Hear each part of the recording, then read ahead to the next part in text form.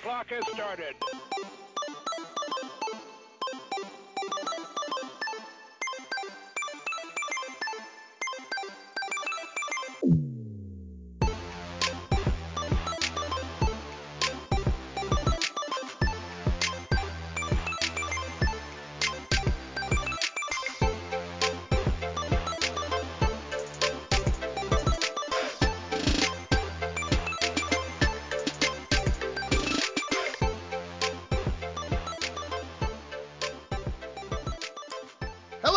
And welcome to That Pixel Life.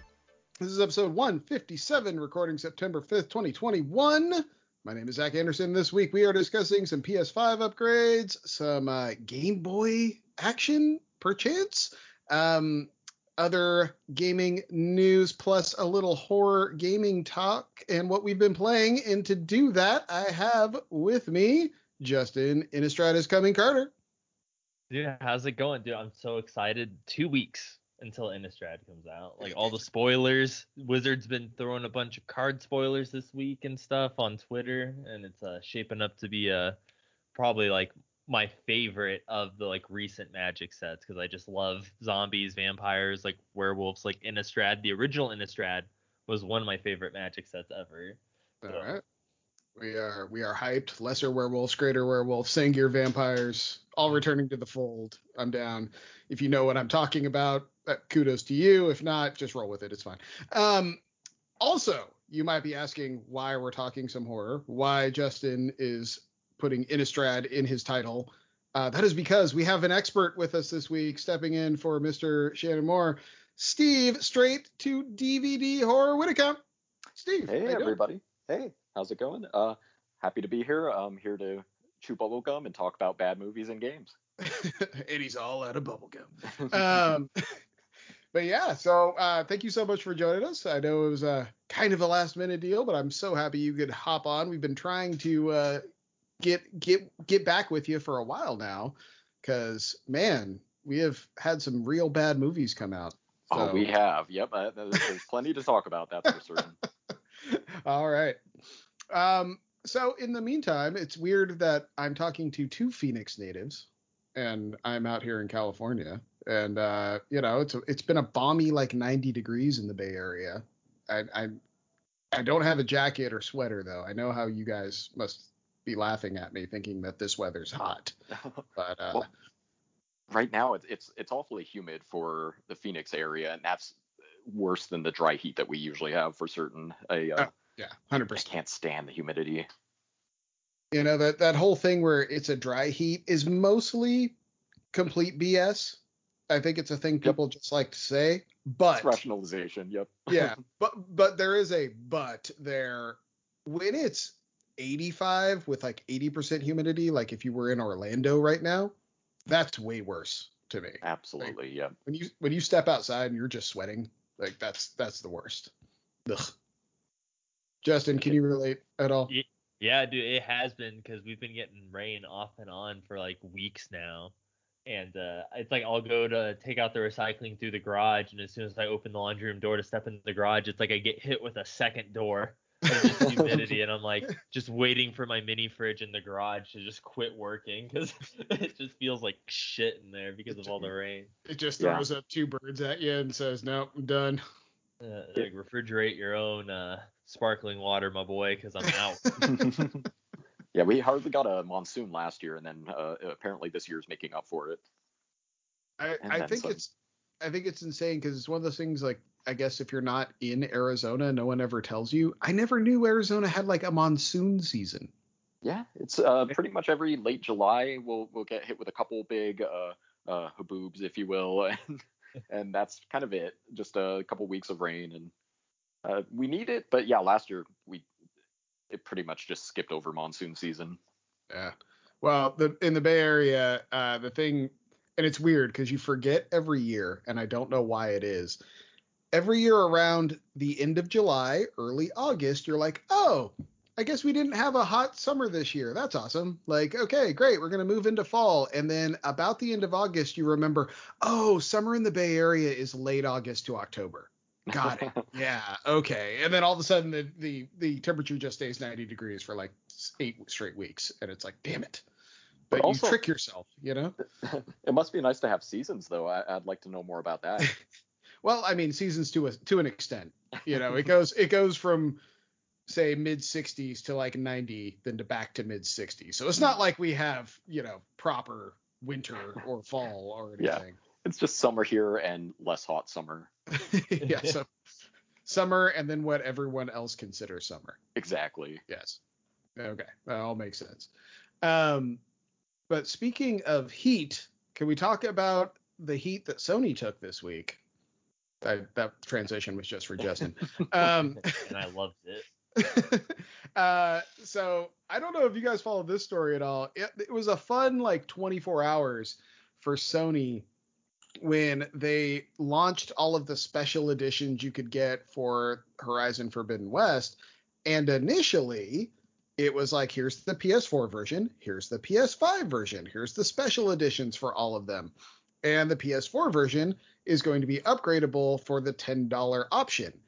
To which the internet went, hey, remember about a year ago when you said any of these games was not going to be charged to upgrade? They were all going to be free of charge to upgrade.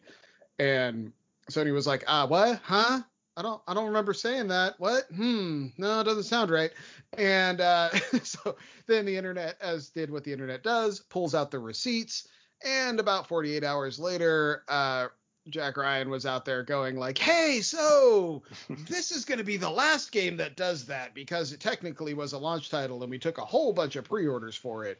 So, yeah, here we go. And I found that very funny and interesting. But hey, it also means you can spend $60 and buy the PS4 version of Horizon Forbidden West and get the free PS5 upgrade instead of spending $70 on the PS5 version, which I also think is hilarious. And that Horizon, that's the Genshin Impact spinoff, right? I'm sorry, I couldn't resist. They did Damn just it, add that was Aloy so good. too. That was so good. Like I was about to respond. I'm like, wait a minute. Think about what you just heard, Zach. I'm like, just trolling. Have you played that at all? I have not. Actually, the closest I've gotten to playing it is when they did add Aloy to Genshin Impact. Yeah. It's like maybe I should familiarize myself with Horizon, with the Well- first Horizon and the spin or the expansion. Well, I'll tell you, them putting Aloy in it got me to download Genshin Impact to my PS5, and I have not fired it up because I'll be honest, that game kind of scares me a little bit. Like, Yes, it should. yeah. It will get its hooks in you. I'll say that much. It's been my comfort game for the last year, I guess. And the thing is, knowing that I could play it also on the phone with the Razer Kishi and not really lose any functionality, and take that save all the way back and forth between console, between phone, and everything in between. It makes it's intimidating to me. Yeah, it's like, man, how much of my life am I going to lose to this? There's a lot of content or a lot of content there, but it's all really really well done. And it's not really. I mean, correct me if I'm wrong, Steve, but it's not really like pay to win, right? There's a lot of at all. No. Okay. In fact, I've been kind of doing a little bit of an experiment with setting up a second account and just purely doing it free to play, just to kind of compare it to my main account where I pay about $5 a month. Okay. For some extra gems that you can use to put into the gacha system. But yeah, you can have a perfectly viable time without putting any money into it whatsoever. Because I know Shannon had played that for a while before he got sucked back into Warzone, Call of Duty Mobile. But Justin, did you ever mess with Genshin Impact? No, it's one of those where it's like, it sounded interesting and looked. I'm kind of the same boat as you, where it's like, man, dude, I do not have the time to probably dedicate to like getting good at this game or like building up like a decent sized party. But and the fact though that it is across multiple platforms, you can play it on PS5 and your mobiles, is really cool. And I'd like to see like more games kind of adopt that like cloud save feature and stuff, because that's always really nice. Yeah, and I think Oh, sorry, go ahead. Oh, I was just gonna say that the PS5 version is also really, really well done. It has much better performance than the PS4 version, which has a bit of a frame rate issue, to say the least. Okay. And correct me if I'm wrong, but didn't they get rid of the gatekeeping between Sony platforms and the others? Because I wasn't that a thing for a while that you could only play the Sony ones on Sony?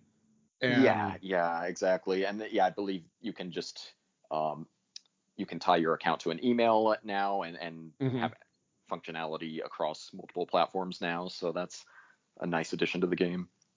Yeah, because I remember originally it was like, well, I guess I could start it on Xbox because that one I could play mobile on.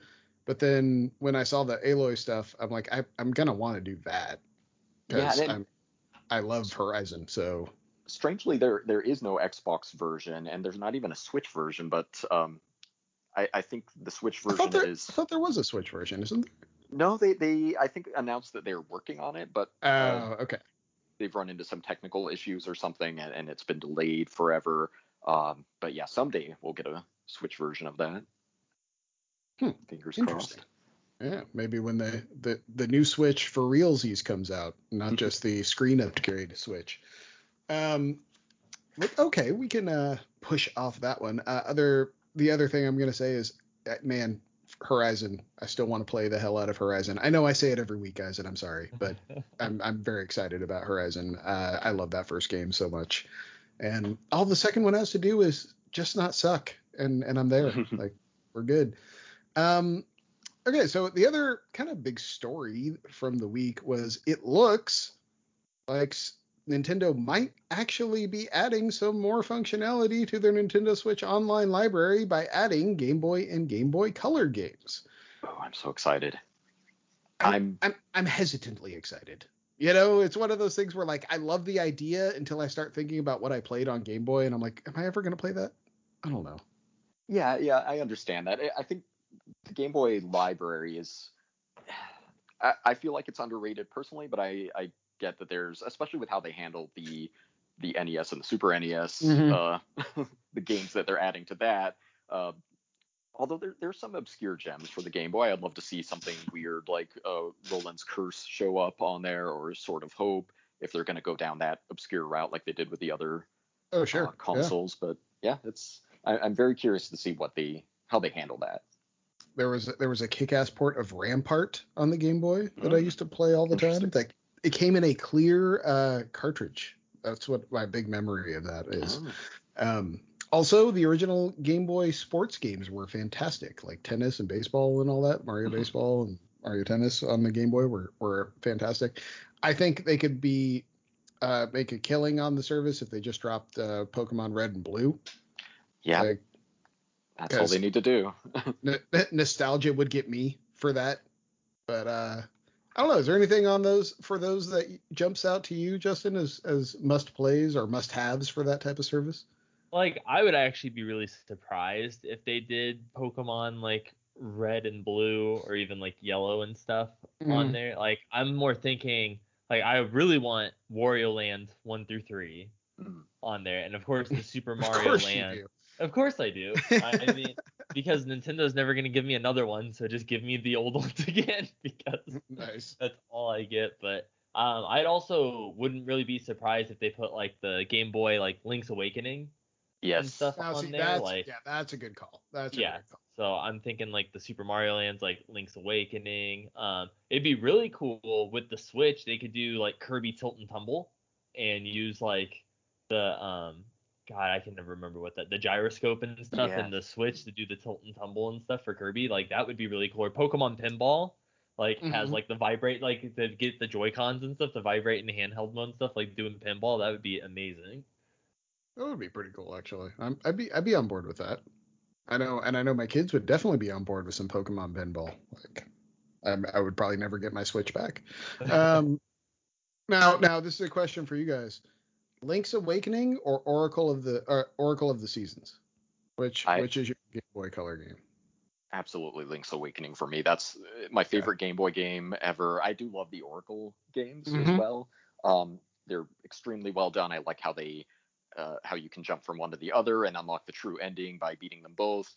But Link's Awakening is a perfect game in my opinion. Yeah. I'm I'm kind of with you. I never played the remake though. I don't know It's why. it's very charming. I love the visual style of it, and it's a very faithful remake in Okay. terms of difficulty and everything.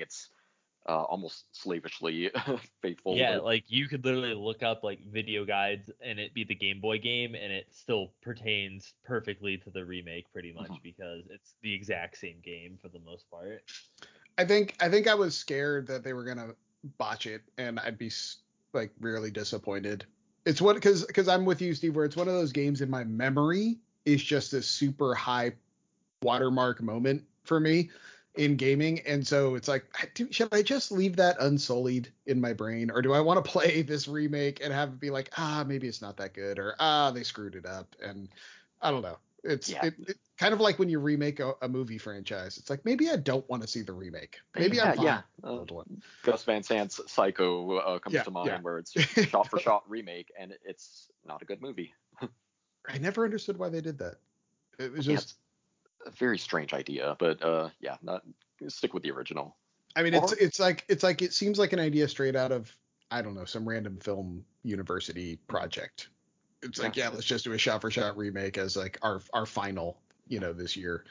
But yeah, they made it as an actual movie. Weird. But yeah, Link's Awakening, yeah, amazing game. I would love to see the DX version represented, even though that color dungeon that they added isn't anything that special. It's still just such a great game in terms of aesthetics, and man, I love the story for that. It's my favorite Zelda game, even. I'd go so far to say. I would It's hard. also. Oh, go ahead. Oh, I was just gonna say it's hard because Link's Awakening is also one of my favorite Zelda games of all time, and the only one that slightly beats it for me is Minish Cap, and it's because I Oh, love Minish Cap. Like I love the mole mitts, I love like all the items, like the rock cape, the Pegasus boots, like Mm-hmm. great. Minish Cap was really good. The one time I played Four Swords with people with the hookup and everything and had it work, that was awesome. But that was one time, and I was never able to do it again. So now that's what I'd like to see Nintendo revisit, is just put out an online version of Four Swords Adventures and just allow me to play that without any of the well, I mean, I guess they kind of messed up the Final Fantasy Crystal Chronicles port, but hopefully Nintendo would do a better job than Square Enix. I mean, let's be honest. I never tried Crystal. Oh, go ahead. Oh no, I was just gonna say, let's be honest. Crystal Chronicles like wasn't great to begin with. Yeah. You're not wrong. Yeah, it's playing the modern version, the remaster was kind of a reminder that it's like, okay, maybe this game, like what Zach was saying about Link's Awakening, maybe it was best to just kind of leave my nostalgic memories of that game and not actually go back to it. But also they messed up a lot of things with the port as well. It was a really bad experience overall. Mm-hmm. And yeah, I remember Justin talking about that one, and I never played it myself, but it sounded painful when Justin was telling us about that. So like it's fun. It's one of those where it's like it starts out fun at first, and it's like you go through the years, but they just recycle bosses, and you get to the point where it's like you fight the same boss like 4 or 5 times, and if there's bosses you hate, it's just miserable. And then your little Moogle's carrying the chalice thing. He's tired, so then it's like you can't really move, and I'm just like, dude, like this isn't fun. And horrendous input delay. It was just it was a debacle. Not everything can be smooth sailing, I suppose. Well, we only have a couple more stories to touch on real quick. The first one is I thought it was hilarious that Niantic. I know I'm not sure if Steve plays Pokemon Go, but I got Justin back into Pokemon Go, and and they had taken away the distance. So in the pandemic, they changed the distance on stops and gyms, so you didn't have to be right up on them to activate them. And people really liked that. And then they were like, oh, I guess pandemic's over. We're taking that back out. And people lost their damn minds because everyone got used to driving by gyms and stuff and not having to get out of their cars and walk around. And yeah, so people were openly rebelling against that. And Niantic went, hey, guess what? You guys are right. Never mind. And switched it back. So I just thought that was funny. Justin, have you benefited from this? Yeah, well, it's funny. It was immediately like it was immediately noticeable because me and Megan went up this weekend to Pine Top and stuff to my parents' house up there for my dad's birthday and stuff. So there was like a bunch of Pokestops over there. So we were kind of like walking around the lake, like hitting those and stuff. And you can hit like 2-3 of them from like super far away. So you could tell, like, I was like, oh dude, Niantic finally folded and like re-put it back to what it was the pre-pandemic, because it's like so nice. I'm like, I don't have to walk up. I can like be on the opposite side of the street and hit the 1 or 2 at the fucking park. Like I don't have to like walk like up into the park like some like child molester to like try and get the Pokestop and then leave real quick. It sounds even worse when you're like, no, I'm just chasing a Pikachu up in here. It's like, yeah. Yeah. I'm like, no, don't worry. I don't have kids. It's fine. It's totally fine. Don't worry about it.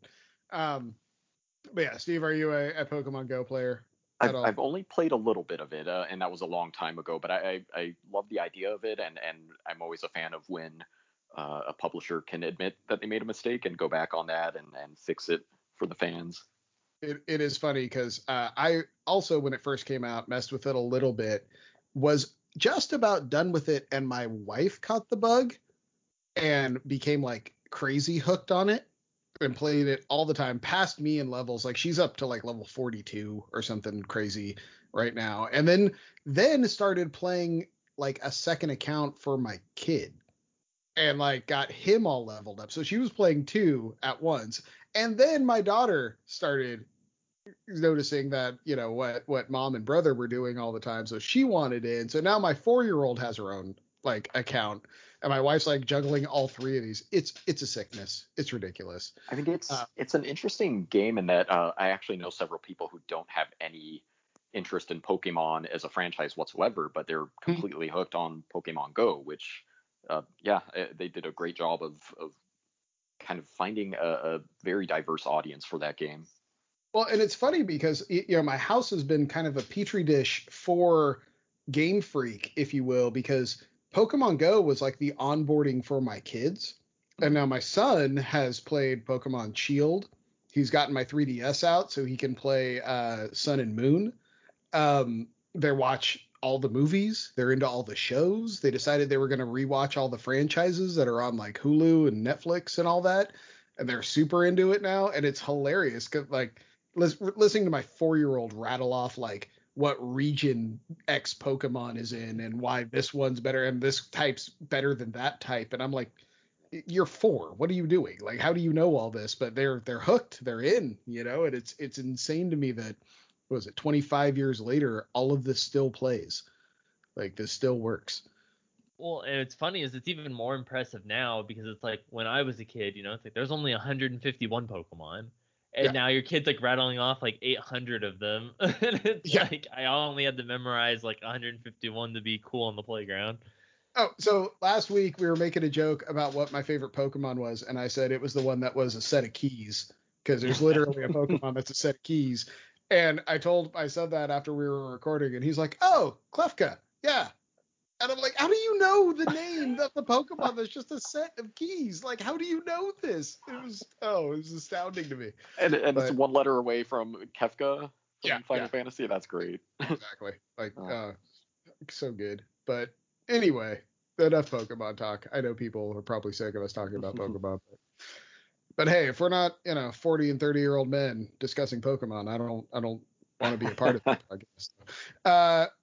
Okay, Justin, I don't even know how to read this next news story, so why don't you just take this, because it's very confusing to me. Yes. All right. So this week there was a meme a while back of Ultra Instinct Shaggy that just kind of came online one day and kind of took over the internet for a couple days. It was all over Twitter and Facebook, and the general consensus of the meme is basically it's like Ultra Instinct Goku, but it's Shaggy from Scooby-Doo, and they took like from the live action Scooby-Doo movie and stuff, like pictures and like interview like screenshots and stuff with like Matthew, I think his name's like Lillard or whatever, who played Shaggy, and it's about like him harnessing the power of Shaggy and how like the entire movie was just a manifestation using like 1% of his powers, and it just kind of spiraled out of there, and it became so popular that it caught the attention of people who like work on like Mortal Kombat, and they wanted to add Ultra Instinct Shaggy as a fighter in Mortal Kombat. Oh, that's great. And that got shot down, but they thought it was funny. And I guess an animated Mortal Kombat movie just came out. And at the very end, when they have the WB logo, they have Scorpion come out and he's doing flips all over the screen and stuff. And then the WB logo opens and Ultra Instinct Shaggy standing there, and his hand reaches out and grabs Scorpion by the neck, and he's like, come here, man, and then rips him in, and Scoobs is behind him, and then the door just closes. And so they basically made Ultra Instinct Shaggy canon in the Mortal Kombat universe, which is hilarious. I'm looking at this right now. That is, yeah, just Shaggy, just with his hand wrapped around Scorpion's neck. That is an image. The fact that it was a meme, though, that like then tried to get integrated into the game, got shot down, but then somehow found its way into the Mortal Kombat universe anyway to make it canon, is like fantastic. That is fantastic. Sometimes the internet is good. That just kind of sums up, I feel like, NetherRealm and Warner Brothers, how they're handling Mortal Kombat. It's like it's just this weirdly evolving franchise at this point. And yeah, like who would have thought that it would be so relevant today? After all the shock value stuff, all the Senate hearings in the 90s and everything, and Mortal Kombat is still a huge thing. It's pretty impressive. Well, and you're right. It's become this weird like pop culture catch-all now that they've got like the horror movie people and Terminator and all these different characters that are in the game now from movies. It's like I don't really know what they're doing with it. And then they've got their own movie that has its own thing, and yeah, it's strange. That was a great movie though. I liked Mortal Kombat, even though Shannon crapped all over it on these episodes, but. I was a little underwhelmed with the most recent movie, but I did enjoy the animated one they put out a couple years ago, the Scorpion origin story. So I'll have to check out the new one. Okay, let me pump the brakes a little. It wasn't a good movie. Let me start there. It was, but damn, it was fun. Like I love how they made Sub-Zero like such a badass. Yeah, Sub-Zero was very cool, no pun intended, in that movie. Yeah. I really liked that interpretation of him. And there's a lot of questions like why does Scorpion speak English when he says get over here? It's like, sure, I have questions, but it's just so damn fun. I liked it. Well, speaking of movies, Steve, since we have you here, Justin thought it would be fun to talk reboots with you of horror movies since since that conveyor belt never seems to run empty.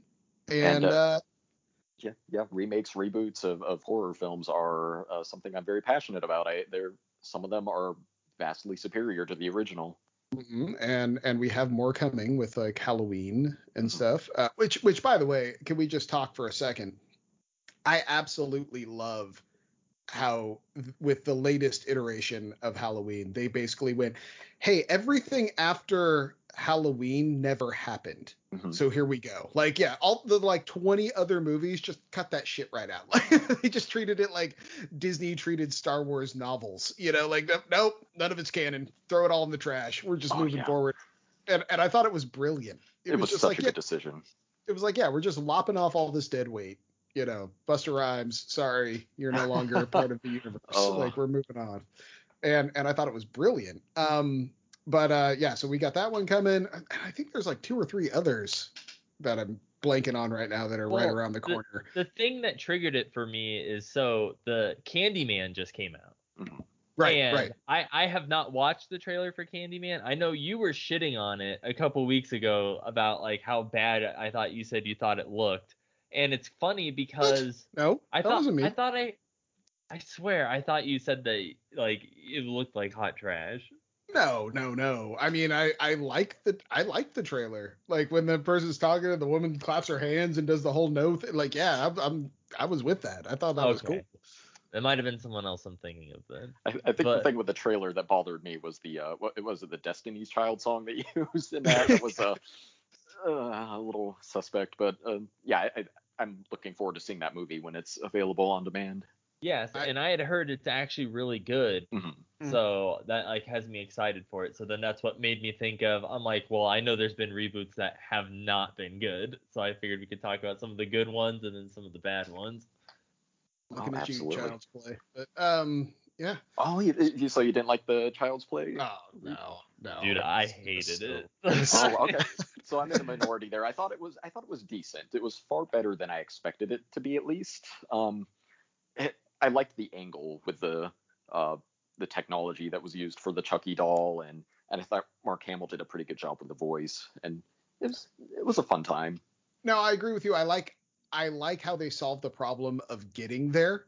You know, of like how, okay, we're gonna kind of move away from like voodoo mumbo jumbo blah blah blah blah blah. We're gonna like figure out like how could this actually happen. And I thought it was clever, but it still was just it's the problem I have with the original Child's Play. The whole thing's just so dumb. Child's Play is a bizarre series. I mean, Yeah. speaking of remakes or reboots, I really liked. Have any of you seen Curse of Chucky or Cult of Chucky? No. The last one I saw before that was the one with Jennifer Tilly. Okay, so that was either Bride of Chucky or Seed of Chucky. Yeah, Bride of Chucky, I think. Yeah.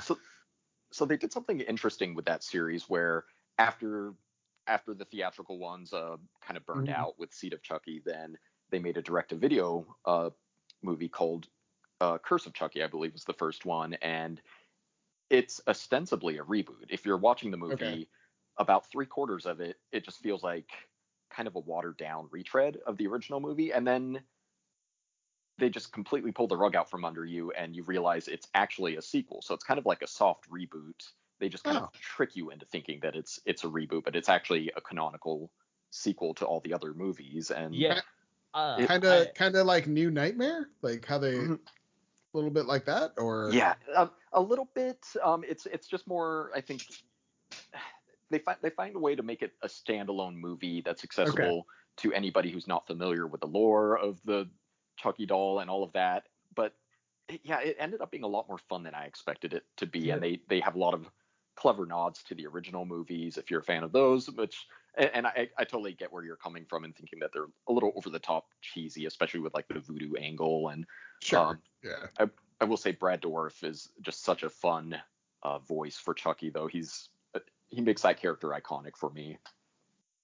Because I think I watched both of the straight to DVD ones, because the one you're talking about is the one where it seems like it's a reboot, but then the doll, because the Chucky doll is like completely clean, like fresh, but then they like peel it away and you see all the original scars and stuff, and it's still the original doll but was decorated like a new doll. Yes, it's so silly. He's wearing basically a mask of himself to make it look like he doesn't have all the scars. Yeah, I remember fantastic. that. I was like, because then when they pull away, you see like the scar across the eye. I was like, oh no. It's so silly, but so much fun. I really enjoyed that movie. Okay, so let's talk reboots that completely worked. And my first one out of the gate is 2003's Texas Chainsaw Massacre. I thought that was a fantastic remake, considering it was made at that point almost 30 years after the original. There's an entire new audience that had never seen the original, maybe heard about it as this like cult movie or whatever, but had never seen it. And I think they did a great job of making Leatherface terrifying. I think they did a great job of capturing like the vibe of that house and being out in Texas and all that, out on this, stuck in the middle of nowhere with this horrifying family. And man, there was some good. It was just a good movie, I thought. Like it was tense. It was good. I liked it. That's the one with R. Lee Ermey, right? Is he the patriarch of the family, I think? You would know better than me. That was the Jessica Biel one. Yeah. Okay, that's the one. Yeah. So, I had weird feelings on that because I really liked the cinematography. I thought there were a lot of nice shots in it, surprisingly. I think the original movie is very undervalued for its cinematography. I think it's gritty in the right way, and I think they nailed that with the remake. Sure. And Marcus Nispel, the director, I have mixed feelings on him overall, similar to how I feel about the movie, I guess. But he's at least a decent visual director, and he also did the Friday the 13th reboot, which is I think kind of underrated for what it is. But yeah, I have to admit, I'm not a fan of the Texas Chainsaw Massacre reboot, but I only saw it one time. I should actually revisit it because I think the. Go ahead. I think you'll find it holds up better than you think. It I- it actually it's one of those movies that is pretty weirdly timeless. You know, there's not a lot of tech to date it.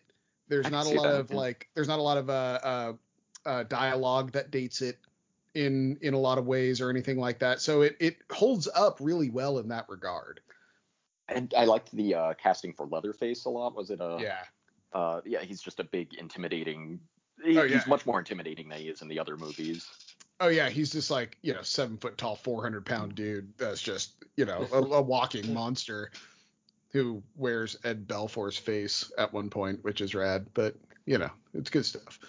And I think last time I was on the podcast, you recommended Texas Chainsaw 3D. Yeah. And I did watch that afterwards, and that was a blast. I very much enjoyed that one. Yeah, it was one of those things. You got where I was saying where it's like a Batman movie halfway through. Yeah.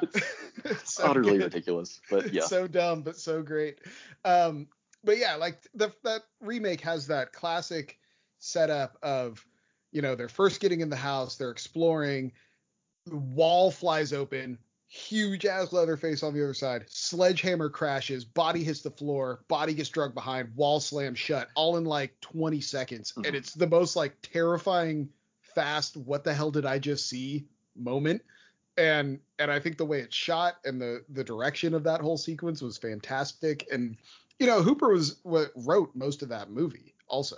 Like he's credited as there's I think there's like 2 or 3 credited writers on it, but if everything I've read said Hooper basically wrote it again and then had a couple guys clean it up.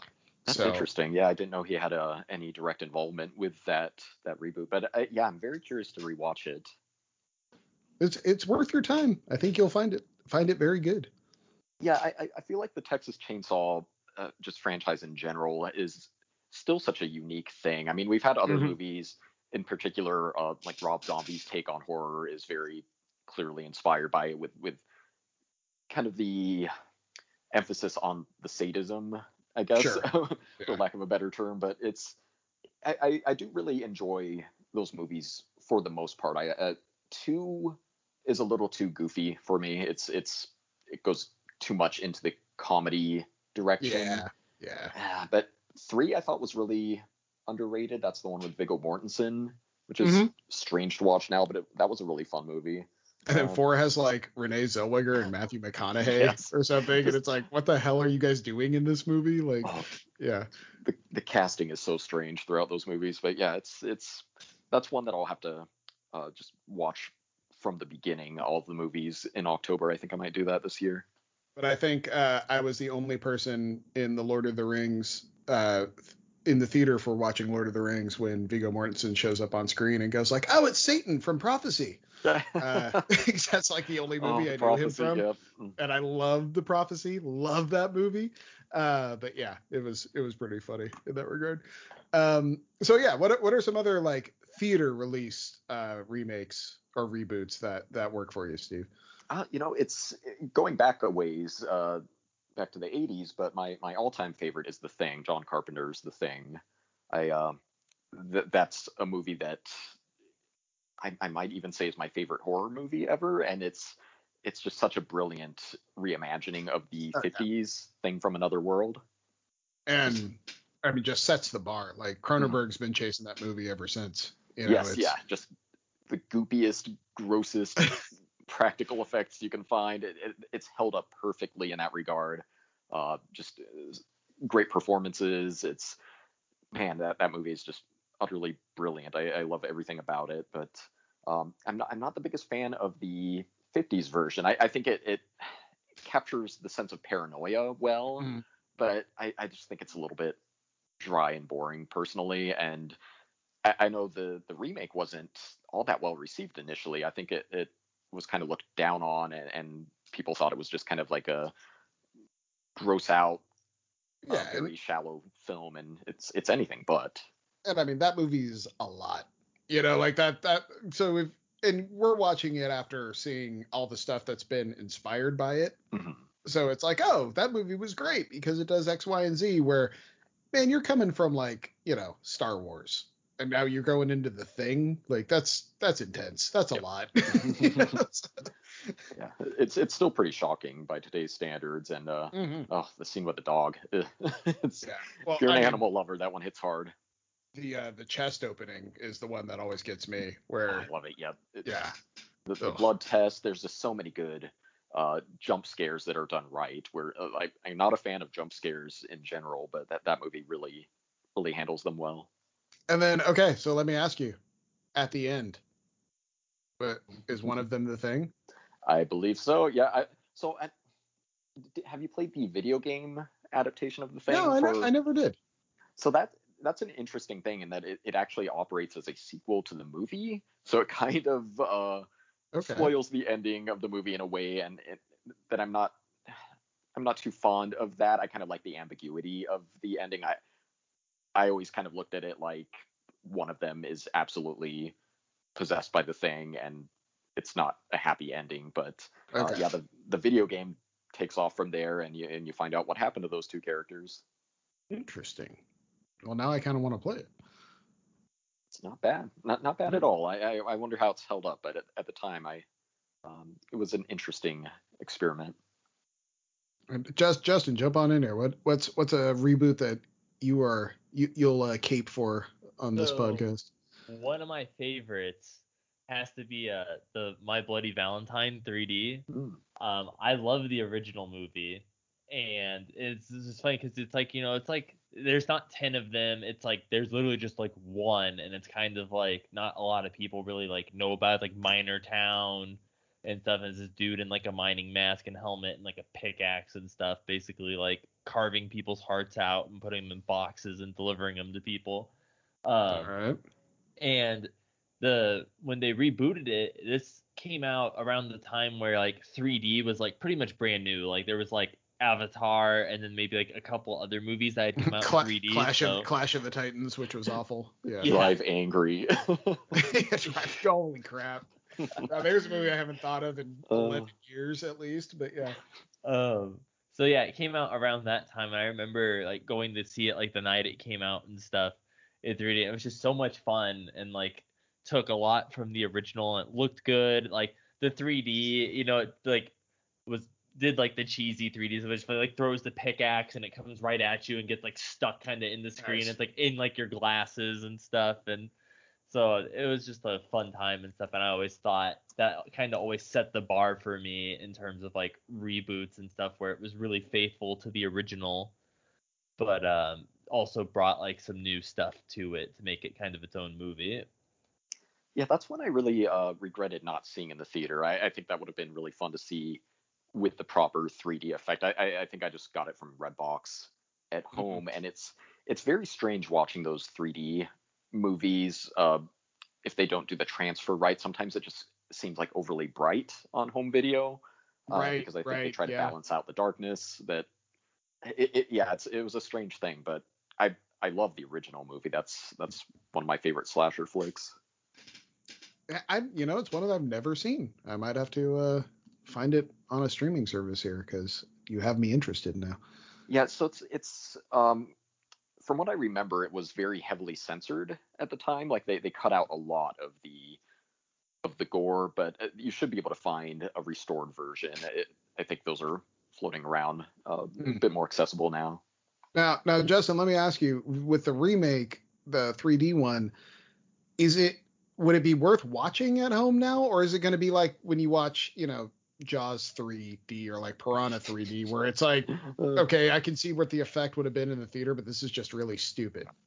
I mean, it's one of those where I think you're still going to see, like, you're going to be like, oh, like the effect was here. Like, I mean, that's going to happen. I think with most of the 3D, like movies like that and stuff. But I still think even not seeing it in 3D, it would still like be a good movie. Okay. So I still think you'd enjoy it. It still plays, you think? Yeah. Okay. Yeah. Yeah, I also just wanted to, like, I had another one on my list that it's one of my like guilty pleasure kind of movies. It's not one that'd be like, oh dude, you need to watch this, but House of Wax is always like one of my favorite. Like horror, it's just so stupid with Paris Hilton in it, and then My Chemical Romance is playing during the credits and stuff. It's just such like Nice. a funny time. But it's like anytime it's on or like whatever, I always watch it because it's like I wouldn't say it's a good movie, but it's just fun to watch every single time. And that It one's is an really. absolute. Oh, go ahead. Okay. I was gonna say it is an absolute time capsule of a movie. That is very Mhm. true. And it's kind of an interesting one too, in that it's a remake in name only. It really has nothing to do with the Vincent Price House of Wax. But yeah, it's kind of interesting to watch the two and see how they handle like that premise so differently. hmm And and to Justin's point, it's fun. It's a fun movie. Like it's not really scary at all, but it's one of those like it almost feels like an amusement park ride. Like a Yeah. haunted house amusement park ride, where it's like it wasn't really scary, but at the end of it, you're like, oh, that was fun, that was entertaining, and it's like mercifully an hour and 28 minutes or something. Oh, It's very short. it's so nice when movies are respectful of the audience's time. That's I know, uh, especially when they're movies like that. It's like, okay, you're not telling the world's greatest story here. Like let's have some fun and wrap it up. That's always been my problem with some of the Rob Zombie movies. He gets way up his own ass on some of this stuff, and it's like, okay, House of a Thousand Corpses. I don't need 20 shots that are all Dutch tilt and crazy angled, and yes, let's pan out for 30 seconds before this guy shoots this dude. Like, this is just stupid. It's like, come on, like, keep the story moving. Can we get to Dr. Satan, please? agreed. Yep. Have you seen Yeah. Lords of Salem? I mean, we're getting off track a little bit with this one, but No. I thought that was surprisingly decent and restrained for Rob Zombie. It's like him kind of scaling back a bit and being a little bit more patient. And yeah, it's worth watching once at least. Is I'll Lords I'll of be Sa- is Lords of Salem the one where it's his wife turning into a witch? That's the one, yeah. So it's God, a little. I did not like that. I totally understand that. I thought it was kind of an interesting, maybe kind of an homage to Ken Russell movies. It's just it's very different in tone from his other things. So yeah, I totally understand Justin's distaste for it, but if you're on the fence with Rob Zombie, give it a chance. You might enjoy it. I'll Like, I'll be honest. I tapped out after whatever. What was the sequel to House of a Thousand Corpses? Oh, Devil's Devil's Rejects. Rejects. See, I Yeah, like Devil's I tapped out. Me Rejects. too. I tapped out after Devil's Rejects. I was like, I couldn't. It's one of those. It's kind of like the How I Met Your Mother episode with the glass shattering. It's like once I realized what I was watching, which was basically like Rob Zombie trying to fit every directorial trick he could into everything he does. It's all I could see. I couldn't watch the movie anymore. I was just like, why are you doing that angle? Why are you Yeah, panning that it's shot? Why are very you? self-indulgent. Yeah. Yeah. And it was just like it became I couldn't enjoy the movie. All I was doing was critiquing the directing the entire time, and I was just like, this is stupid on multiple levels. For me, for him, like everything. Like I just need to tap out. I'll take the L on that one and move on. Like that Dude, was my whole thing. and that's what's funny, like going to like switching over to like bad like flop reboots. Like that's one of the reasons why I liked Rob Zombie's first Halloween reboot. I Mm-hmm. did not like the second one. And one of the main reasons I did not like the second one is because he like basically forced his wife into the movie as like Michael's like dead mom. And I'm like, dude, I do not like his wife as like a main character. Like he has the Just same hate. problem like Kevin Smith with his daughter when he tries to put hers in. I'm like, dude, she cannot act. Like I watched Yeah. Yoga Yeah. Hosers and I was like, I got like 20 minutes in that fucking movie and then shut it off. And I'm like, dude, like she's fine as like a background character. Like I'm sure she's gonna be in Clerks 3. I'm like, please just make her like a customer and she's like in there for 3 minutes and then fucks off. Like I don't need like an entire series of dialogue from her, dude. I do not like them. I cannot stand Rob Zombie's Halloween movies. I think they just missed the point entirely. And yeah, going back to what you're saying about part two, the obsession with his mother and making Mhm. Michael Myers a cannibal rapist in that movie. It's horrible. It's such a crap movie. I hate everything about it. Yeah, a complete like bastardization of the character. Mhm. And it's like, and also to your point, Steve, I think you just hit it. You just summed up what I never really was able to figure out why I didn't like it. Unnecessary. You don't need that for Michael Myers. Like, it misses the point. Like, the point of Michael Myers is you don't know his motivations. He's insane and unstoppable, and that's all you need to know.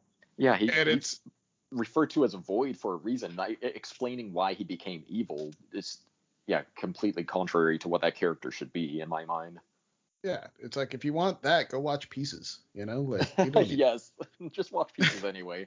Let's be honest. Yeah. If you want to have a good time, just go watch some Pieces. One that's a franchise that straddles the line, and I see Justin put it on for his successes, was Dawn of the Dead. Yes. Which I still maintain from the fall of civilization to when they get to the mall is the best zombie movie I've ever seen. It kind of falls apart after that, but the first half of that movie is so strong that it carries the entire movie. Was it Day of the Dead that came after that? Holy crap, was one of the worst movies I've ever seen in my life. Well, and that's why I think I put it on as a success, because after that, it does not get better for the Dead movies. Like, that was like pretty much like the top of the roller coaster. That's why I said, like, talk about one that straddles the line of both. Is Dawn of the Dead is totally in the success. Everything after that, well, Day of the Dead is unwatchable. Land of the Dead is way better than Day of the Dead. Day of the Dead is unwatchable. Like, it is atrocious. And I know Steve's going to come at me and be like, no, it's actually okay. No, I agree. I think that's one of the worst horror movies I've ever watched, was the Day of the Dead remake. So yes, I feel vindicated. Steve agrees with me. It's awful. Oh man. Yeah, it's unwatchably bad. But I am a big fan as well of Zack Snyder's Dawn of the Dead remake, and I think it's easy to forget too how much uproar there was when people saw the trailers at the time and saw the fast moving zombies. That was not well received, and then the movie turned out to be excellent. And the thing is, it makes a lot more sense. If you just died, you're not all rigor mortis yet. You'd be able to move. Like, it makes sense to me. I don't know. Yeah, it's a good remake in that it's not just trying to be the original again. It has its own ideas. It has a very different sort of intensity to it. It's much more of an actual horror film or horror action film than the original, which is kind of more about the social commentary and everything, and the characters interacting with each other. I love the original, but I feel like the remake complements it very well. Oh, and that opening attack where the little girl attacks him in the bedroom, and then the husband dies. It's intense. Like, it's so intense. And then she gets out through the bathroom, and you just see like the fall of civilization. Like, the ambulance runs the dude over. The guy's in the middle of the street just shooting people at random. Like, everything's on fire and burning, and it's just like, holy shit, what just happened? And yeah, I thought it was such a great opening. Like, fantastic opening. And it's funny because, like, I just rewatched 40-Year-Old Virgin not that long ago, and there's a scene in that movie where they work at the electronics store and they have the Dawn of the Dead movie and stuff on in the background. So if he's like watching it, like the bedroom scene, he's like, "Don't go in there," and the dude gets in the neck. He's like, "Oh shit!" He's like, "Told you, motherfucker!" Like, screaming in the middle of the store. You play Yamo Be There one more time, Yamo burn this place down. So good. All right. Well, what's in any other one big flop that, other than the Day of the Dead, that gets this Steve, I hate this movie stamp of approval? Because there aren't many of them. You have a lot. I've said this on Twitter, and I liked it because people that know you agreed with me.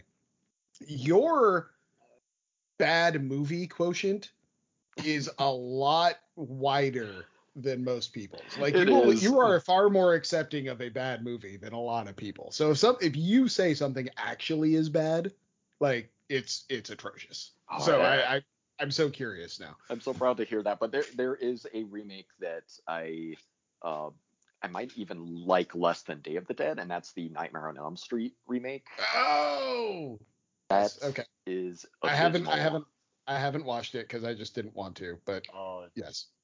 It's another example of something that's trying to be too similar to the original, and it just it whiffs every step of the way. It's so bad. It's got an unlikable cast. I'm not even really against the the new version of Freddy Krueger, I think he looks a lot scarier, but he just has no personality as a villain. He just doesn't work. It had really bad, shoddy CG. It's just a bad remake with and I'm no sorry, new like, ideas. if it's not Robert Englund, it's not Freddy. Like, I'm sorry.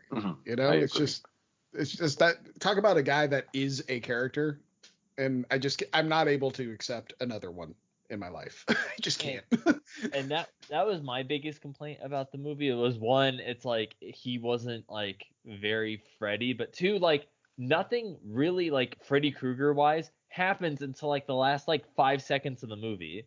Like when he like comes out of the mirror and like grabs her, like that was like the most Freddy thing, and then but that's when it ends. And I'm like, dude, you saved like the actual Freddy Krueger thing for the very end, and then now the movie's over. Thanks a lot. The one idea that the movie had, it doesn't handle well at all, which is that they try to make you wonder if maybe Freddy Krueger was innocent all along. Maybe he was blamed wrongly, for these child killings. And by the end, you figure out like, oh no, he actually did do it all. It's like, well, what's the point? It was just completely a waste of time to watch that movie. And unfortunately, the Jackie Earl Haley version of Freddy Krueger is what we got in Mortal Kombat. We didn't even get Robert Englund in that, which is a travesty of its own. Yeah, it's just I made the choice early that I wasn't going to do that, and I feel very good in my decision. Not even worth checking out if you're morbidly curious. It is a waste of time. But yeah, that's probably the one that I hate the most. There's other really bad unnecessary reboots such as Poltergeist. One that I would say is worth watching to laugh at though is Dario Argento's Dracula 3D. That's okay. I didn't know that existed, but all right, I'm on board. It is a lot of silly fun. It's trashy. It's got the bad 3D where everything looks really ridiculously fake. All the sets look very cheap because everything is so well lit that you can just see all the flaws in the sets. And nice. All I have to say about that movie is that at one point Dracula turns into a giant praying mantis to kill somebody. And that's pretty much all you need to know. Yeah, I think that is all I need to know. I think I'm on board. Like, how was the Suspiria remake? I never saw that. You know, that's actually one of my favorites, and it's another one where I think it complements the original. It's almost the opposite. The original is very garishly lit. You have all the vibrant colors, intense loud music all the time. The reboot is very subdued, has kind of like a dull color palette, extremely long and slow moving. You have like a Tom York score, which doesn't always work all that well, but it's kind of an interesting direction to take with it, and actually like it less when it becomes a full-on horror movie, when the last 20 minutes or so are ridiculously bloody, but it's just not it doesn't really feel earned, I guess. But I think it's a really interesting movie, and I think it's going to I think it'll be looked very fondly upon years from now. But worth seeing, you think? Absolutely, yeah. Okay. Just make sure that you're in the mood for something very slow moving. Okay, cool. It's not on the outline, but I'm just curious if either one of you have an answer off the top of your head. What's something from like the last 10 years that you think would be a good candidate for a reboot or a remake? Maybe something that didn't have the budget that you think if something threw a lot more money at it would be a lot stronger, or just something that kind of fell between the cracks and like should get back out there. Anything jump into mind on you guys? Like one of the first ones I can think of, I'm trying to remember what the movie's called. It's the one, it had Frankie Muniz in it with the video game, where there was the game developer dude developed this like horror game, haunted house thing, and this friend died, and then they like get the game and they play it, and then they have to go to the actual house that the game was based off of. Are you talking about? It's like it's called Game something. Game Box or something. Was that the one, or is that something different? Stay Alive. Stay Alive. Yes, that's it. Stay Alive. Yeah, and it was like if you die, you actually die. or Yeah, something. and then there was like an uncut version of it where then you watch the DVD version and it's like Frankie Muniz says like fuck like every other word like, for some reason. Okay, I'm gonna need to add this one to my list. Yeah, no, dude, I'm sure the CG in it probably looked. I mean, it didn't even look great then, but if you just looked up pictures of it and stuff, it probably looks terrible now. Because this movie came out when I was in high school, so it was like 2006. Yep, that's when it came out. All right. What about you, Steve? That's a really tough question. A movie that I feel like I liked for the most part, but had a lot of missed opportunities was The Mist. I know that's kind of become a bit of a fan favorite at this point, but I'd really like to see another take on that. I wasn't. Bad ending. Oof. Yeah, the ending is a bit divisive. I have to admit I'm on the side of not really liking it. I think it's mean-spirited, a little too mean-spirited even for that story. And kind of like the original ending of The Descent. Yeah, You know, where it's like, man, it didn't need to end like that. It's just the Descent, I like that ending. I think that's appropriately dark, whereas I think in The Mist, the ending kind of proves the crazy prophet lady to be right, that everybody should have just stayed put in the store. I know that's kind of the point of the ending. It didn't work for me. It just left a bad taste in my mouth. But I really, really adore the Stephen King story, the novella that it's based on. So I would, I know they made a TV series on Spike TV that was not well received at all. That ran for one season, I think. But I'd love to see another take on that. Maybe just a full reboot. Maybe go in a different direction and maybe not make it just a complete adaptation of the story. Give me the 6-episode miniseries of The Long Walk. That's what I want. Give me that. Like, talk about a story. That's a goddamn story right there. If you've never read Stephen King, aka Richard Bachman's The Long Walk, read that one, because it's very apt in today's America, by the way. Yeah, I'll check that out. That's one of the few Bachman ones I have not. Oh, you haven't read that? No. Oh my God, Steve, I'm so excited. You should read that. And then we can talk about it, because holy crap, that's a hell of a story. I'm gonna add it to my Kindle right away. Yeah, I think you, of all people I know, would adore that story. It's fantastic. Mine that I would remake just to get it back out in front of people, or at least reboot it or something. Babadook. Babadook is so good. Criminally underseen.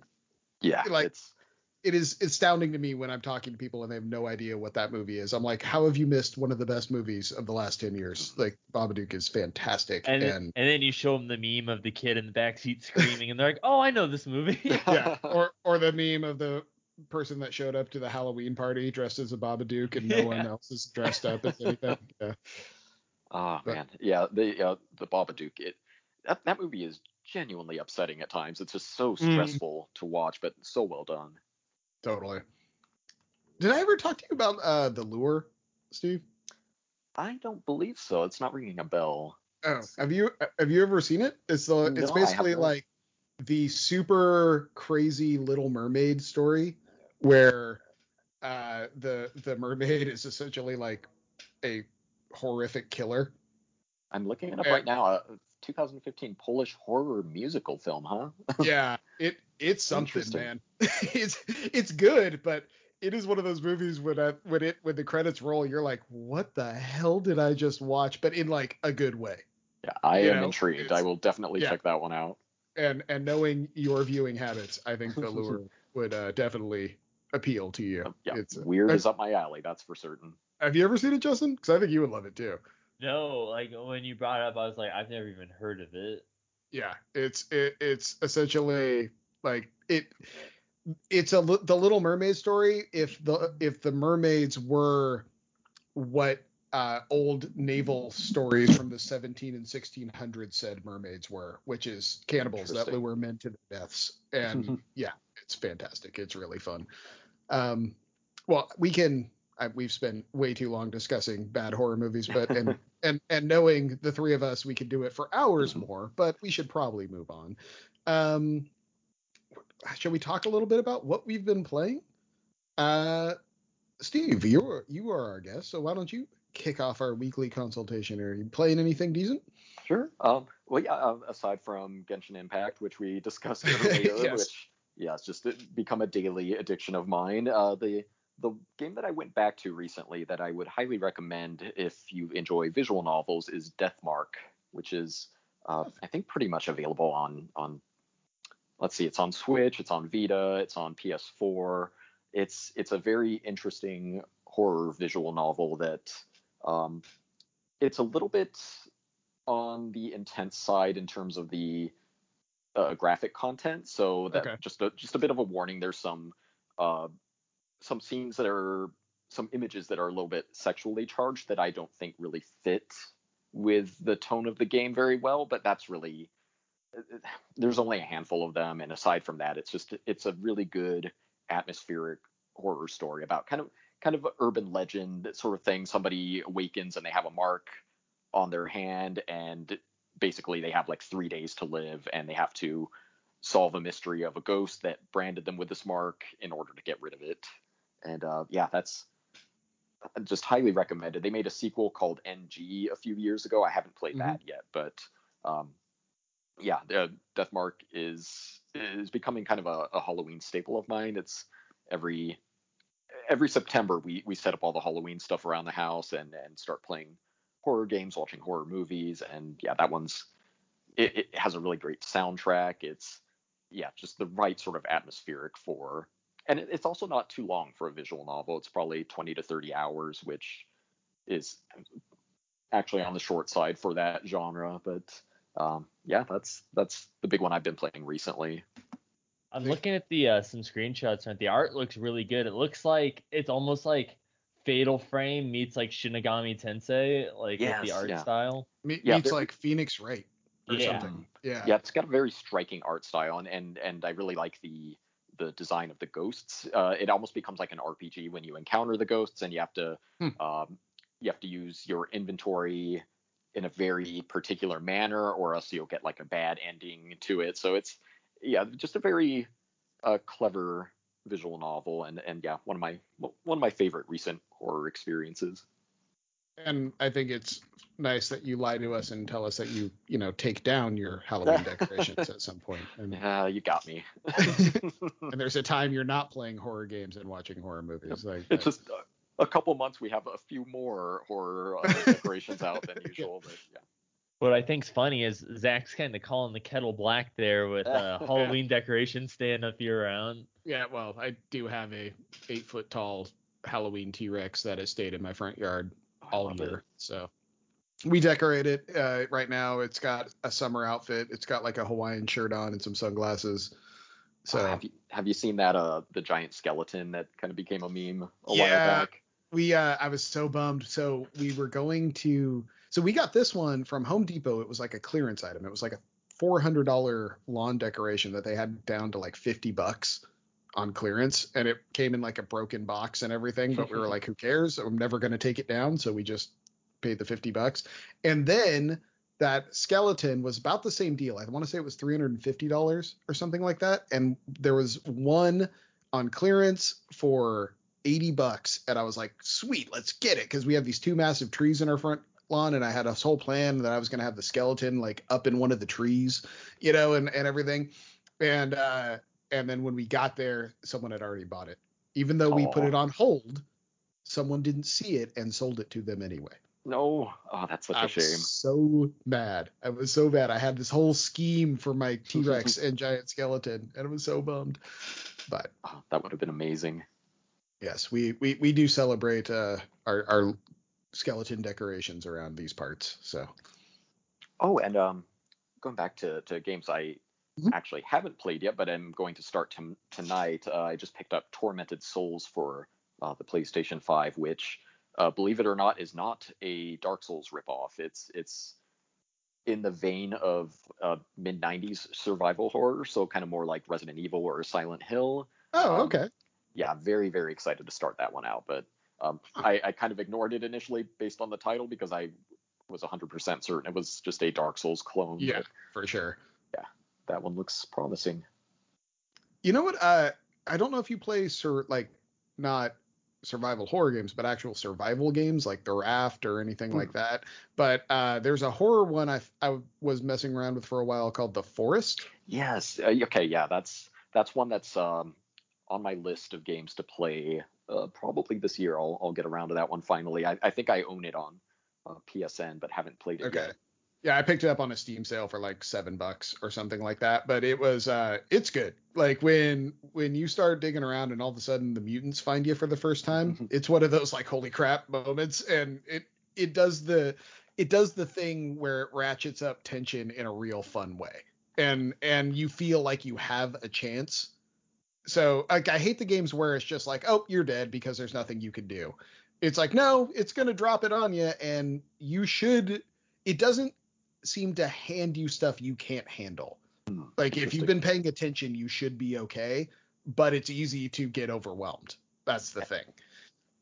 And those survival games are already so stressful as it is, so that lends itself perfectly to a horror vibe. But it's one of those things where you have to kind of be locked in to stay alive. It's like I'm playing Sub-Zero or Subnautica or something like that. You can kind of just, your mind can wander for a while. You're like, I'm just going to take a long boat ride over here and figure it out. It's like, no, you can't do that with The Forest. It'll get you if you do. So it's one of those things that when you get to it, I think you'll dig it. And I'm watching the trailer for Tormented Souls right now, and holy crap, this game looks messed up. Yeah, it has a really good tone to it. It looks like, so that is 100% in my wheelhouse, and I am so excited to play it. Yeah, this person waking up in a tub and pulling like an 8-foot long tube out of their mouth looks pretty intense. But yeah, all right. Well, I'm excited to hear about this because this looks pretty rad, actually. So, Justin, what have you been playing? So the main thing I've been playing this week, which I've been playing it all day today, is Psychonauts 2. Yeah, so that's all I've been playing too. So I figured I'd jump in there with you. Where are you? Because I just finished the casino. Is Okay. Where I'm at. So I'm probably about 4 hours or so past that at this point. Okay. And that game just keeps getting better, man. Like it's really cool. Like it keeps giving you abilities, it keeps giving you fun levels. Like the levels all seem to be themed when you go in the doors in people's minds. It's well, I talked about it a little bit last week, but I'll let you kind of give your impressions. But I'm loving the game. Like I'm really shocked with how much I like it. So yeah, I mean, I've been here, like I know a bunch of people, including you and stuff, that are playing it right now. So I was like, yeah, dude, it's on Game Pass. I've had it downloaded on there for a while. I just hadn't had a chance to play it. So I was like, let me just hop on here and check it out.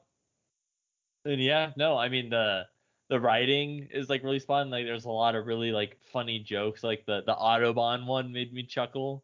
Mm-hmm. I was like, that's pretty clever. And it's just a good 3D platformer. Like there's nothing where I'm like, oh dude, like this jump's kind of bullshit or like anything like that. Like the fighting's fun.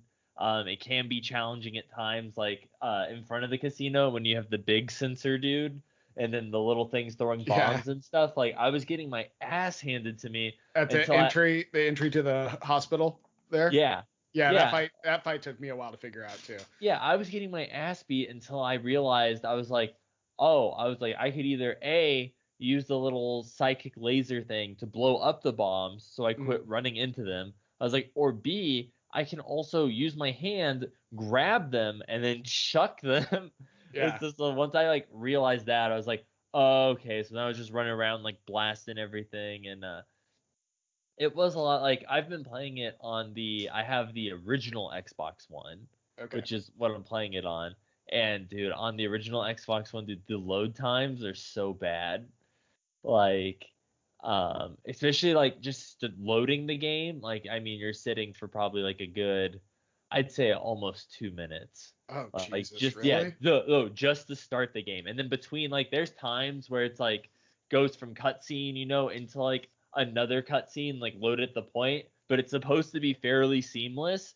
But on the Xbox One, it like plays it, and then there's like a hard pause where it's just frozen on the screen, and then it's like 3 seconds in, and then all of a sudden it like snaps into the other cutscene and stuff. So you can tell That's it rough. definitely was not optimized for the original X. And there was one time during the casino boss fight, I beat the boss, and then during the cutscene, the game hard crashed on me.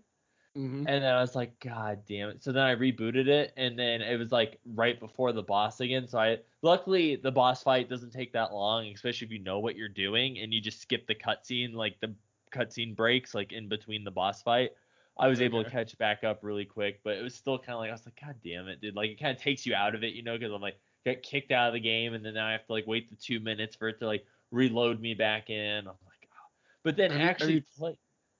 I was gonna say, have you tried playing it on PC at all? Like to move save over there? I haven't tried playing it on the PC yet. Okay.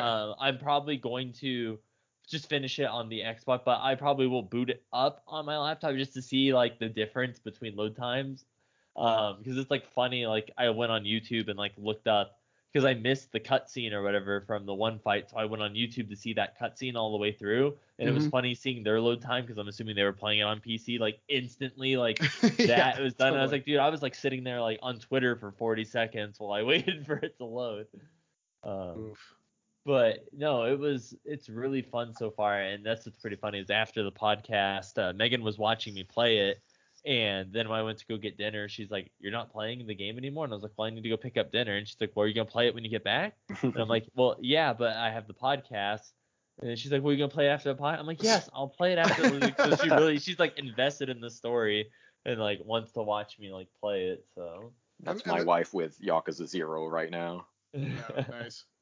I still need to play Like a Dragon. I really want to get to that game. But the story for Psychonauts 2 is fantastic. It's going in really good places, and I feel pretty strong about their ability to land the ending just because they're landing the endings in the little vignettes very strongly.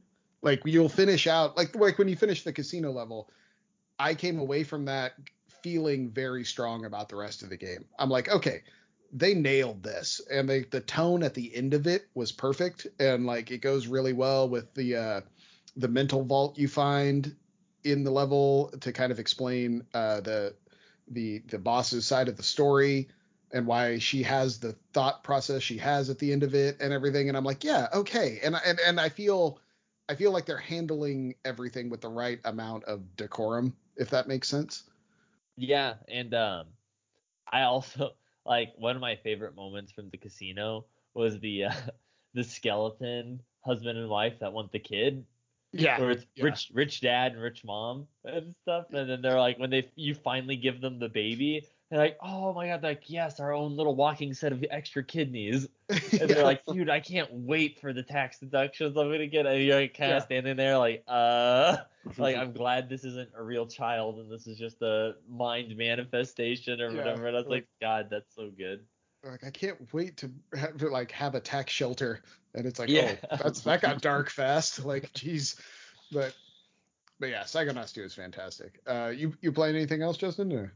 No, that's it. But I'm gonna say right now, I'm thinking that somewhere on my top 10, Psychonauts 2 is probably gonna be on there. I'm like calling it right now. It's like unless the game throws up all over itself, I just can't see it not being in my top 10. It's just it plays so good. It just it's probably the best just pure platformer I have played in years, like just from a gameplay standpoint. And like I said last week, it amazes me because they've been making this game for a decade, and that always is bad. That's always a tire fire. Anytime. I was just gonna say it makes me so happy to hear that it turned out well because that I was not optimistic about it a few years ago.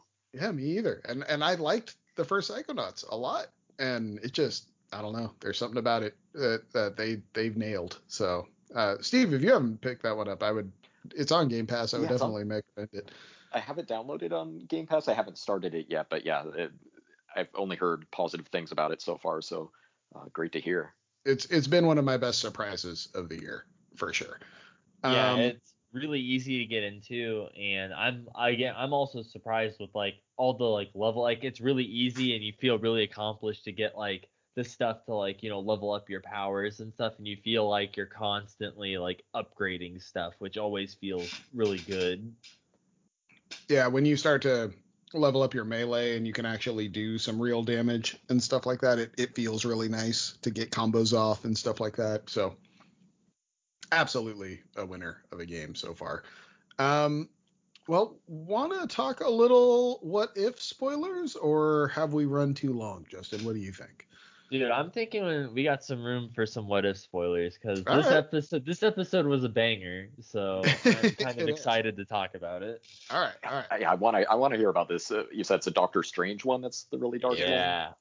Yeah. So before we started the episode, in the pre-show, I was referring to this as the Lars von Trier of what if episodes, because goddamn, this one was bleak. And so the whole premise behind this episode was, what if Doctor Strange lost his heart and not his hands? And in this scenario, Christine, the other doctor, dies in the car wreck with him. He doesn't injure his hands in the car wreck, but she dies. And in this world, they are openly in love with each other. And that's what leads him on his journey to study the mystic arts, was he's trying to find a way to save her.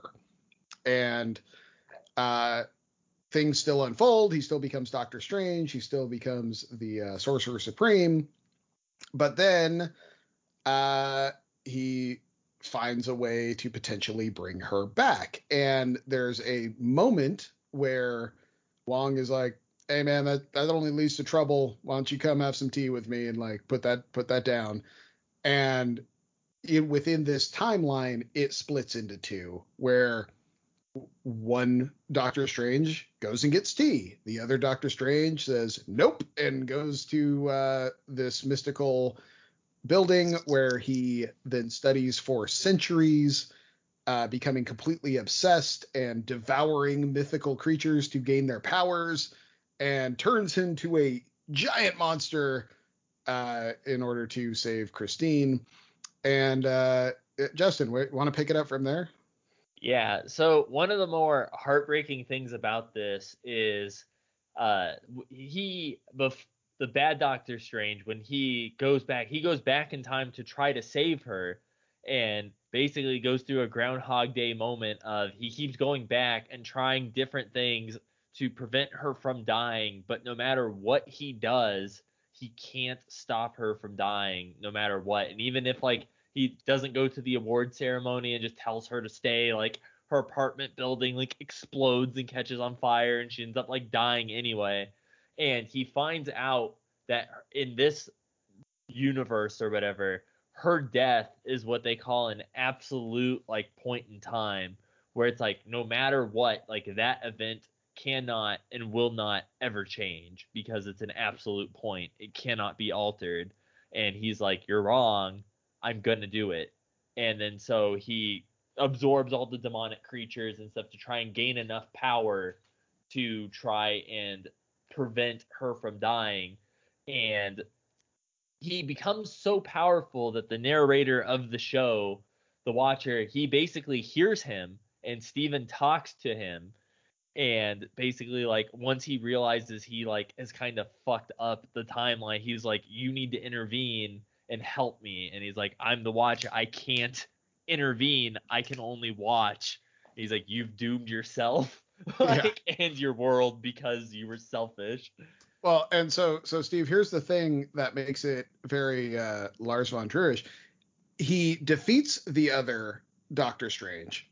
He rips the cloak of levitation in half, which was in itself heartbreaking. Pour one out for the cloak, and kills the good Doctor Strange in the process. Saves Christine, actually does it, and is such a monster when he does that she absolutely rejects him. Oh, that. and then the universe collapses in on itself because he's doomed it, and it collapses in on itself into basically a jewel around him. Maybe 10 feet in circumference or whatever, or in diameter around him and the body of Christine, and that's kind of it. He's just stuck there now with this corpse in this cell for what you assume is eternity, pining with like, yep, you've got all this power and you're stuck in this cell now. Like, you've killed everyone. Yeah, Congrats. that does sound as bleak as you were suggesting. It Yeah. sounds intriguing though. It kind of sounds a bit like a not bad version of the butterfly effect. Yeah, absolutely. It not bad version. But it definitely, it was an ending I did not see coming.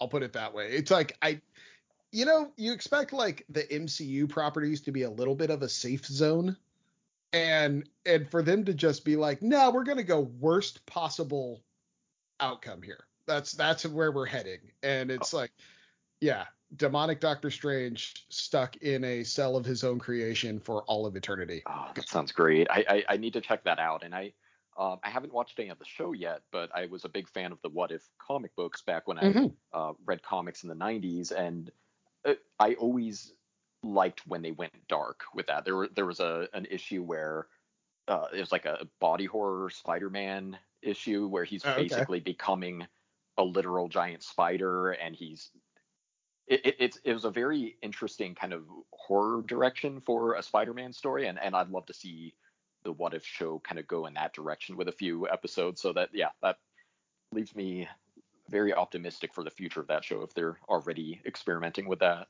Yeah, I remember there was one in the maybe early 90s, late 80s where it was the Egyptian god Set, which is like a giant snake, comes to Earth, and there was a storyline where all the heroes, it was like through the summer annuals, they fought Set and won. But the what if Set won, and it was really their excuse to find a way that this creature could kill all their heroes. Like, so how would you actually kill Wolverine? How would you actually kill the Hulk? And they did it throughout this entire run, and it was, I remember being a kid reading it, being like, just holy shit, like I can't believe this, So cool. Yeah. But yeah, it's definitely in that mold, and it made me kind of intrigued to see because they've said a lot of these are canon as far as multiverse threads going forward. So it's like, is this Doctor Strange now someone that can be broken out of the cell? Because it seems to be in some sort of gym type structure. I'm curious to see what they do with this now. But so yeah, after watching it, in my group chat, there was a couple different discussions going on about this, and there was two things that came out of it that I was like, man, that's really interesting. The first one is my friend Troy has a theory that what this basically set up for is he thinks that at the very end of What If, that the Watcher will intervene, and that's going to cause a problem. That he said in this one that how he's not allowed to intervene, that he thinks there's going to come a point where he's going to have to intervene, and he will, and it's going to fuck something up in the timeline because he's not supposed to do anything and he did something. Okay. Which because the Watcher even says, like, if I could punish you and fix all this, I would, but I can't intervene. Yeah. And so is something going to happen more extreme than this? Yeah, so that's what I'm thinking. And then my friend Brandon brought up the fact, which I didn't think about it when watching it, and after he said it, I was like, that kind of makes sense, and that's pretty interesting, is he thinks that at the very end of the episode, when Strange becomes trapped in the stone, that the stone looks a lot like an Infinity Stone. So he thought that might have been the birth of an Infinity Stone in that universe, was Strange collapsing the universe, and that's where the power of the Infinity Stone comes from, is it's an entire universe encapsulated in a stone. Yeah. And as we've seen in Loki, all these universes have their own sets of stones. Yeah. So yeah, it'd be interesting to see. I'm curious of what they do with it, but as a standalone episode, impressive as hell. Not necessarily the most enjoyable episode, but really impressive to watch. So recommend it if you get the chance, if you are so inclined. But I was the only one of us that saw Shang-Chi, so we will catch up with that as soon as Justin downloads his Korean hard subtitled bootleg shaky cam. Gets on LimeWire later tonight. See what we can find. I'm like, yes, Shang-Chi is meant to be watched as it was intended, with Korean subtitles. Yeah. Time to fire up BearShare. Recorded from an iPhone 3GS. It'll be great. It's like Akon's smackthat.exe.mp3. Jesus. Akon. I don't know why that killed me, but it absolutely did. Oh It's my because god. it fit the era. The Yeah, time period was accurate with the song and the reference. Just like 11-year-old Justin downloading Akon. Yeah, my ringtone. I'm like, whoa! I'm like Eminem's on the track with him. Filling your family's computer full of viruses because you Yeah. just one of these has to be an actual song. My dad's like, God damn it, Justin, why can't I log on to AOL now? And I'm like, oh, I don't know. Things happen. The internet's weird. I don't know. Just don't open Casa until I run the defrag.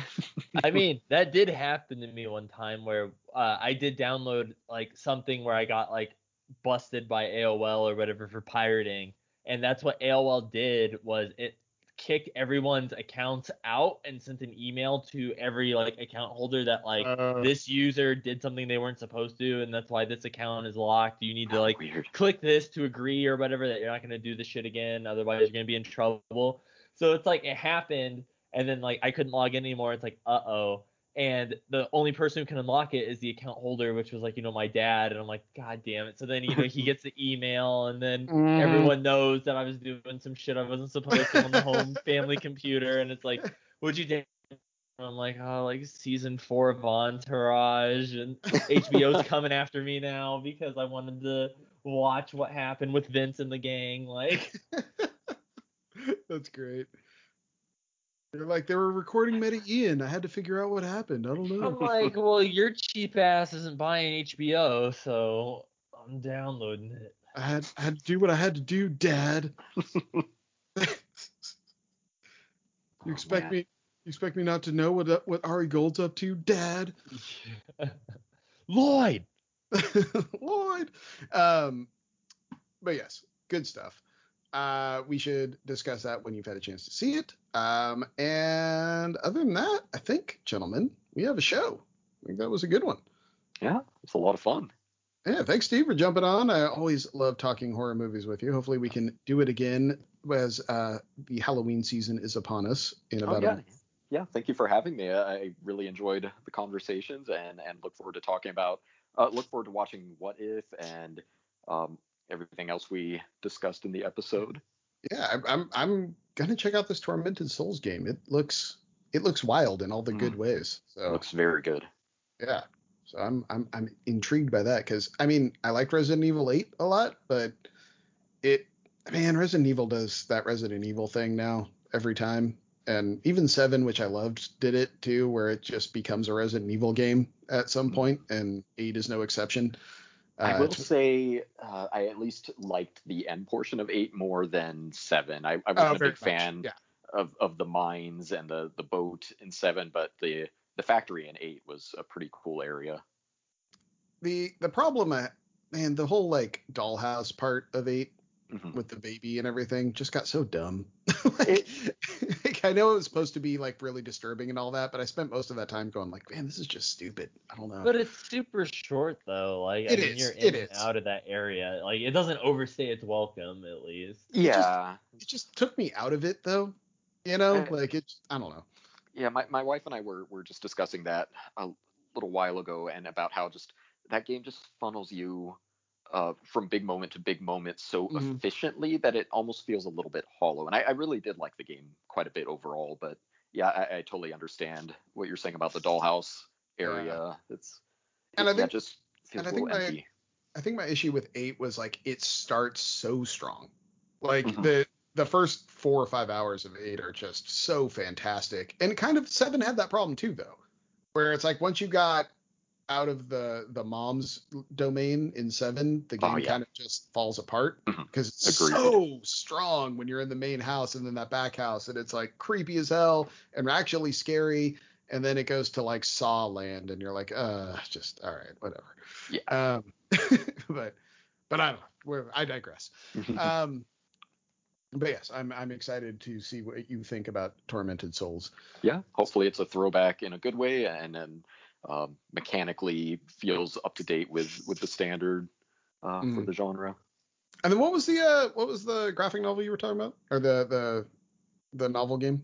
The horror one? Death Mark. Death Mark, yes. I keep wanting to say Death Note, which is the anime, but yeah, Death Yes. Mark is a very, very good horror visual novel. Is that one on the Switch? It is, yes. Okay, because I think that might be a good Switch game for me. Absolutely, yep. All right. Well, Justin, why don't you go ahead and get up on that microphone and land this plane? You know what, guys? Thank you guys for listening to another episode of the That Pixel Life podcast. I wanted to thank Steve for coming on. Always a pleasure talking all the spooky stuff with. And if you guys want to talk some spooky stuff, you can head on over to the Discord. You know, we got some spoiler what if talk going on. If you're drinking some fun energy drinks from AM/PM, you know, why don't you post a couple pictures, show us what you're sipping on, and you know, Zach, if Robbie was here, what do you think Robbie would say? Robbie would be still talking about Georgia beating Clemson yesterday, and none of you would understand God. anything that he was saying. And then at the end of all of it, he'd be sweating, breathing heavy, but he would be like, "Hey guys, be great." Dude, it's like I don't interact with Robbie at all on social media, but I'll see like his pictures and stuff, and like 9 times out of 10, a post from Robbie is a picture of him in some jersey making a face like someone just rear-ended his car, and then him sporting like 3 sentences about some sports shit that I have no idea what he's talking about. And that's like every Robbie post. The man, you know, he loves Jesus, football, and video games, and he's a simple man that likes what he likes, you know. In that order. Yeah, pretty much. I think his family's in there somewhere, but you know, it's whatever. Know when to fold up, know when to walk away, and know when to run. You never count your money. When you're sitting at the table, there'll be time enough for counting when the dealing's done.